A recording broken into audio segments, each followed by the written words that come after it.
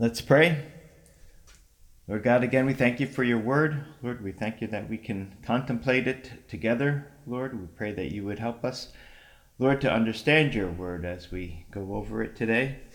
And Lord, help us to grow by it again. In Jesus' name, amen. When we read Jesus' prayer for his disciples, we understand first that it is a prayer for their safety and their protection. And if we are Jesus' disciples today, we can look at it as a prayer for our safety and protection as well. Remembering the image of Jesus as the Good Shepherd, we see that Jesus had been faithful as that Good Shepherd to his original disciples. He had remained with them and watched over them till the end. But when Jesus was about to be physically taken away, crucified, risen, ascended to his Father in heaven, he prayed for his disciples. He prayed because he was about to leave his disciples and leave them in a hostile environment, an environment of which he said they did not belong to. Now we can understand why Jesus did not belong to that environment, to the world as he called it, because Scripture tells us that he pre-existed the world. He existed as God before he came into this world as a human. He existed before he was born into the world, so he did not belong to the world in the first place, being pre-existent and transcendent of it. As Jesus said in John 16:28, I came from the Father and entered into the world, but in turn I am leaving the world and going back to the Father. He came, of course, for one purpose. That was to save humanity from futility and destruction that it was condemned to and heading for ever since the fall of man, ever since our original rebellion against our Creator in the garden. But why did Jesus say to his disciples that they did not belong to this world? We might argue that they were born into the world and had their beginnings as created beings in this world. Therefore, they should belong to the world like everything else in it. They had no pre-existence like Jesus had, and that is true. But what they did still have, and what all of us have, is God's divine purpose, his original divine purpose for us to love and to serve God and to commune with him. And that purpose was also restored by the divine Son Jesus' incarnation and by his sacrificial death on our behalf. To be of the world is to reject that offering. It is to reject that gift that God gave us, sending his Son into the world to save us. It is to continue in the same rebellion against God despite the gift of his Son. That is what it means to be of the world. But the disciples, they also had a new purpose, a purpose that was more than to love and serve and commune with God. They also had the mission that Jesus had given them to complete.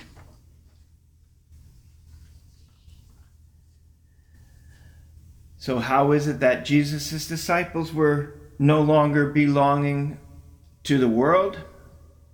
Well, to see where that change happens, we have to look at a few scriptures. We can first go back to verse 6 of John 17 to get the answer where Jesus said the Father gave the disciples to him. He said the Father gave the disciples to him out of the world. So they were the Father's in the world before Jesus met them. And we know that Jesus said that no one can come to me unless the Father who sent me draws him. He said that in John 6:44. So the Father was involved in this. The Father drew the disciples to Jesus as Jesus called his disciples. And his disciples loved him and followed him. And as they did this, the Father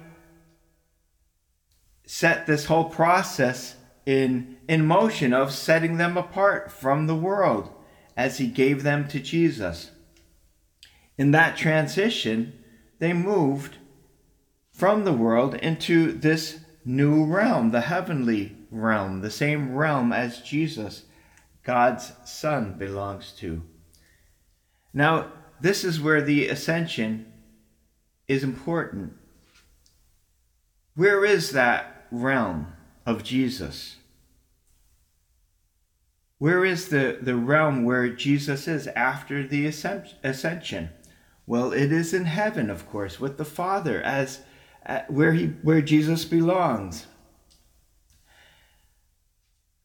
The ascension made a difference because it was the first time that Jesus had entered heaven after his incarnation, after he became a human. Jesus did not return to his Father in heaven only as the Son of God as before.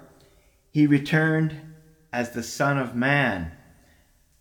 And you have to think about it this way. Just as Jesus had retained his divinity when he became a human, he also retained his humanity after he ascended back to God the Father in heaven. He ascended as both God and man, perfected man, with the perfect sin offering for every man and woman who ever put their trust in him as their Savior, as their high priest, as their mediator.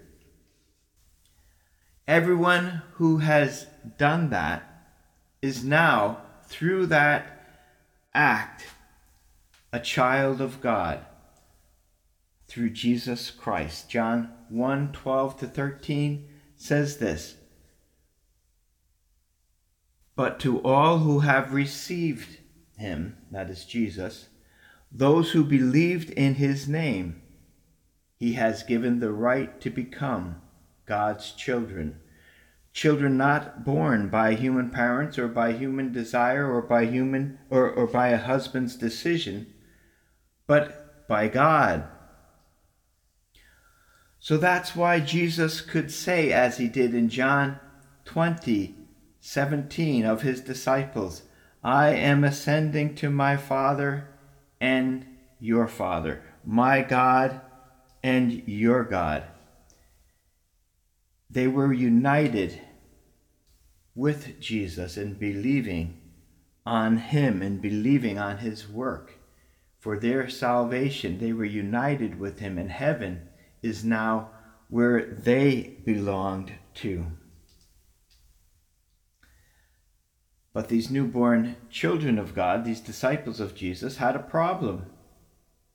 They couldn't go with him. They remained in the world, of which they no longer belonged after this transaction happened, after this transition, and after Jesus ascended. They were left there for a purpose, to fulfill their God-given, God-restored purpose, still in this hostile world, still without Jesus, and yet belonging to the same realm as Jesus. And they were left there, as I said before, to fulfill the mission that Jesus had given to them. So there they were. They no longer had their good shepherd with them physically. How then would they be protected from the ruler of this world, as Jesus called him, the devil, our adversary? Well, this is how. One, they would be protected by Jesus' mediation, by Jesus' petitioning prayer to his Almighty Father to keep them safe in his name. Jesus prayed, Holy Father, keep them safe in your name. Well, what comes to mind when we think about God's name? Well, first, I think what comes to mind is the power and authority behind his name, his power and authority. You know, if we think in worldly terms as common people in this world, you wouldn't want to get into any tussle with certain powerful families in this world, even if you were right and they were wrong, because of the power and influence that they wield and the resources that they have that are beyond your power and your means. You would want to stay clear of them. And that's how it is with the ruler of this world. But it's great to know that the King of Kings and Lord of Lords is above that, who is above this world and over it, is on our side. I was recently reading the story of Shadrach, Meshach, and Abednego in the book of Daniel, and seeing their confidence that they had in the King of Kings and Lord of Lords like no one else. Even enough confidence to stand up and defy the most powerful man on earth in honor of God, putting their lives on the line, doing so. Well, God honored and protected them for doing so. His name kept them safe, and his name keeps us safe from our adversary, the devil. It doesn't mean that there are no martyrs. No.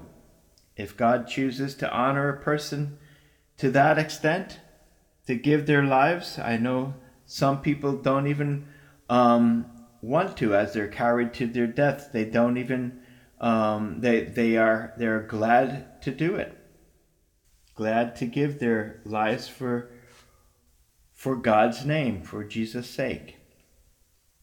They choose that. Well, what else comes to mind when you think of someone's name? Well, what comes to mind is the person's nature or their character.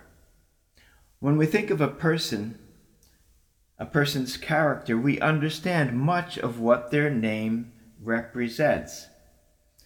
We understand whether or not we can trust or believe what they say, for instance.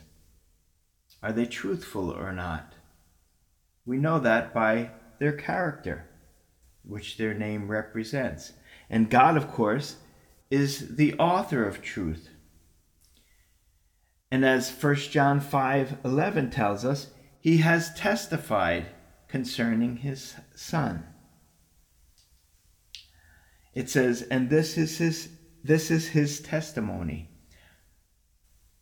This is the testimony that God has given us eternal life, and this life is in his Son. So there is no eternal life for any person outside of Jesus Christ, his Son. No eternal life without it being in God's Son, Jesus Christ. And therefore, to have eternal life, we have to be united with God's Son. Verse 12 of 1 John says this, of 1 John 5 says this: the one who has the Son has this eternal life. The one who does not have the Son does not have this eternal life. It's that simple. You have the Son, you have eternal life. You don't have the Son, you don't have eternal life. This is it for you. So this is a promise from God, a promise from the author of truth, the one in whose name we trust for our salvation from all our enemies, and the one who brings us safely through this world, through this life, to our eternal home, our everlasting home. Being attached to God's Son and his name is also being given his nature, his spirit. When we put our trust in him and his offering, that's what happens. We are given his spirit. Now, of course, we know that we have this battle because we have this struggle inside of us, this struggle between the flesh and the spirit. But his spirit goes a long way in keeping us safe from sin in this world if we yield to his spirit. Jesus prayed for his disciples, Holy Father, keep them safe in your name, the name you have given me, so that they may be one, just as we are one. We disciples who are left in this world to serve God are also unified under his name. You know, the devil wants us disciples of Jesus to be scattered, not to work together, and he wants to pick us all off individually. But when we stand together in God's name, we encourage one another on in the battle against our adversary while we remain in this world. So that's important to get through this world too, to unite in his name with other Christians. Jesus went on in verse 12, when I was with them, he said, when I was with them, I kept them safe and watched over them in your name that you have given me. His disciples had been one with Jesus, who was one with the Father. Therefore, they were unified with the Father in Jesus and protected in him as well. Jesus went on, not one of them was lost except the one destined for destruction, so that the scripture could be fulfilled. Yes, Judas, who was never really one with them, went out from them. Verse 13, but now I am coming to you, Jesus says, talking to the Father, and I am saying these things in the world so that they may experience my joy completed in themselves. So that he says this so his disciples can experience his joy completed in themselves. Now, why the joy? Because they will now understand that they have the same power, the same purpose, the same spirit, the same eternal destiny as Jesus has. They are one with him, and so they share all of that with him. Holding on to and believing in the truth of that, in the truth of God's word through Jesus, is what really sets Jesus' disciples apart from the world. Believing in all Jesus said and did. It sets Jesus' disciples, us disciples, apart from the rest of the world today as well. Jesus prayed this of his disciples to his Father in verse 14. I have given them your word, and the world has hated them because they do not belong to the world, just as I do not belong to the world. I am not asking you to take them out of the world, but that you keep them safe from the evil one. They do not belong to the world, just as I do not belong to the world. Set them apart in the truth. Your word is truth. So that is our holy purpose as we remain in this world as Jesus' disciples, being set apart for the truth. Set apart for the truth in this untruthful and hostile world. Set apart to share that truth. And there is, and will continue to be, a separation. There is a setting apart that continues on for Jesus' disciples today, and there will be as long as we live and breathe in this world.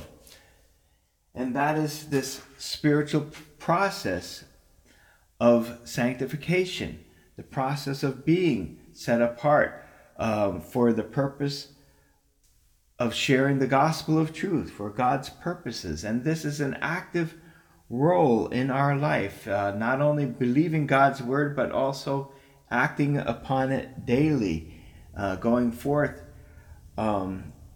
as God's representatives in this foreign world, being God's ambassadors, as Paul calls us, pleading with others to be reconciled with God through Jesus Christ. That's their only hope.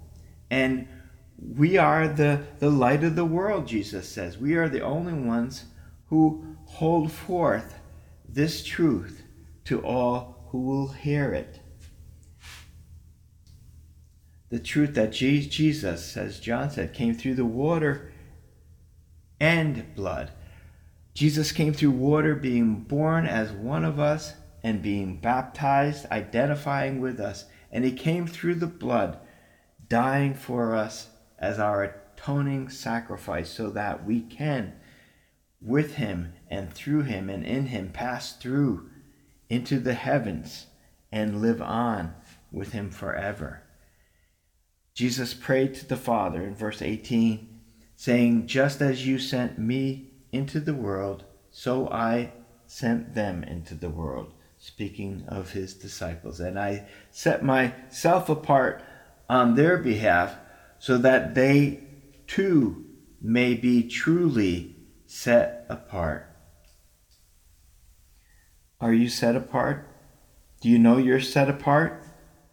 Have you put your faith and trust in Jesus Christ and his sacrifice for you? If you have, you are set apart. If you have his Spirit, if you believe, then his Spirit put that belief in you. God called you, and his Spirit gave you the ability to believe. When you heard his word, you loved him.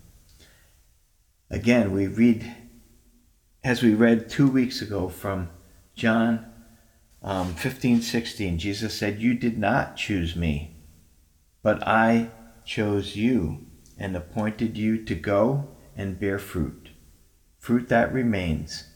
So whatever you ask the Father in my name, he will give you."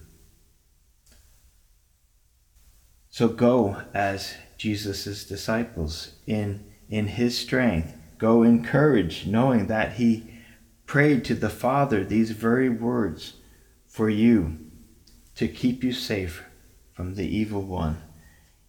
Go in the name and the power of Jesus Christ and his Spirit. Let's pray. Lord God, we do thank you that you did give us this purpose, not only to worship and serve you, but also this calling, Lord, to tell others the good news about you, the good news of eternity, Lord.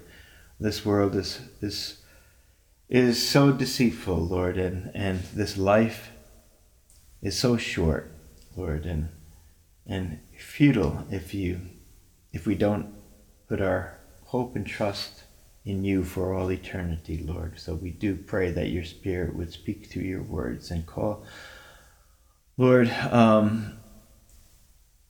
others to know. And Lord, we do pray that their hearts would know your truth and that their hearts would bow to you, to agree with you, to receive your love, and to serve you forever. In Jesus' name, amen.